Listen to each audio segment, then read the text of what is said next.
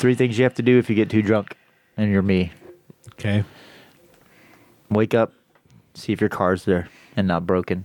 No blood on it. No blood on your physical person, and your butthole doesn't hurt. Those are 3 things.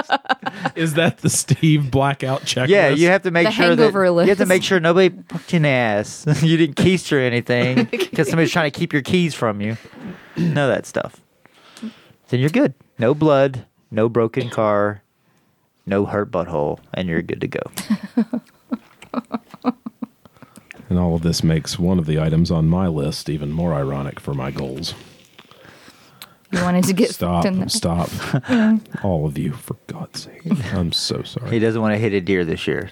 That's what Okay.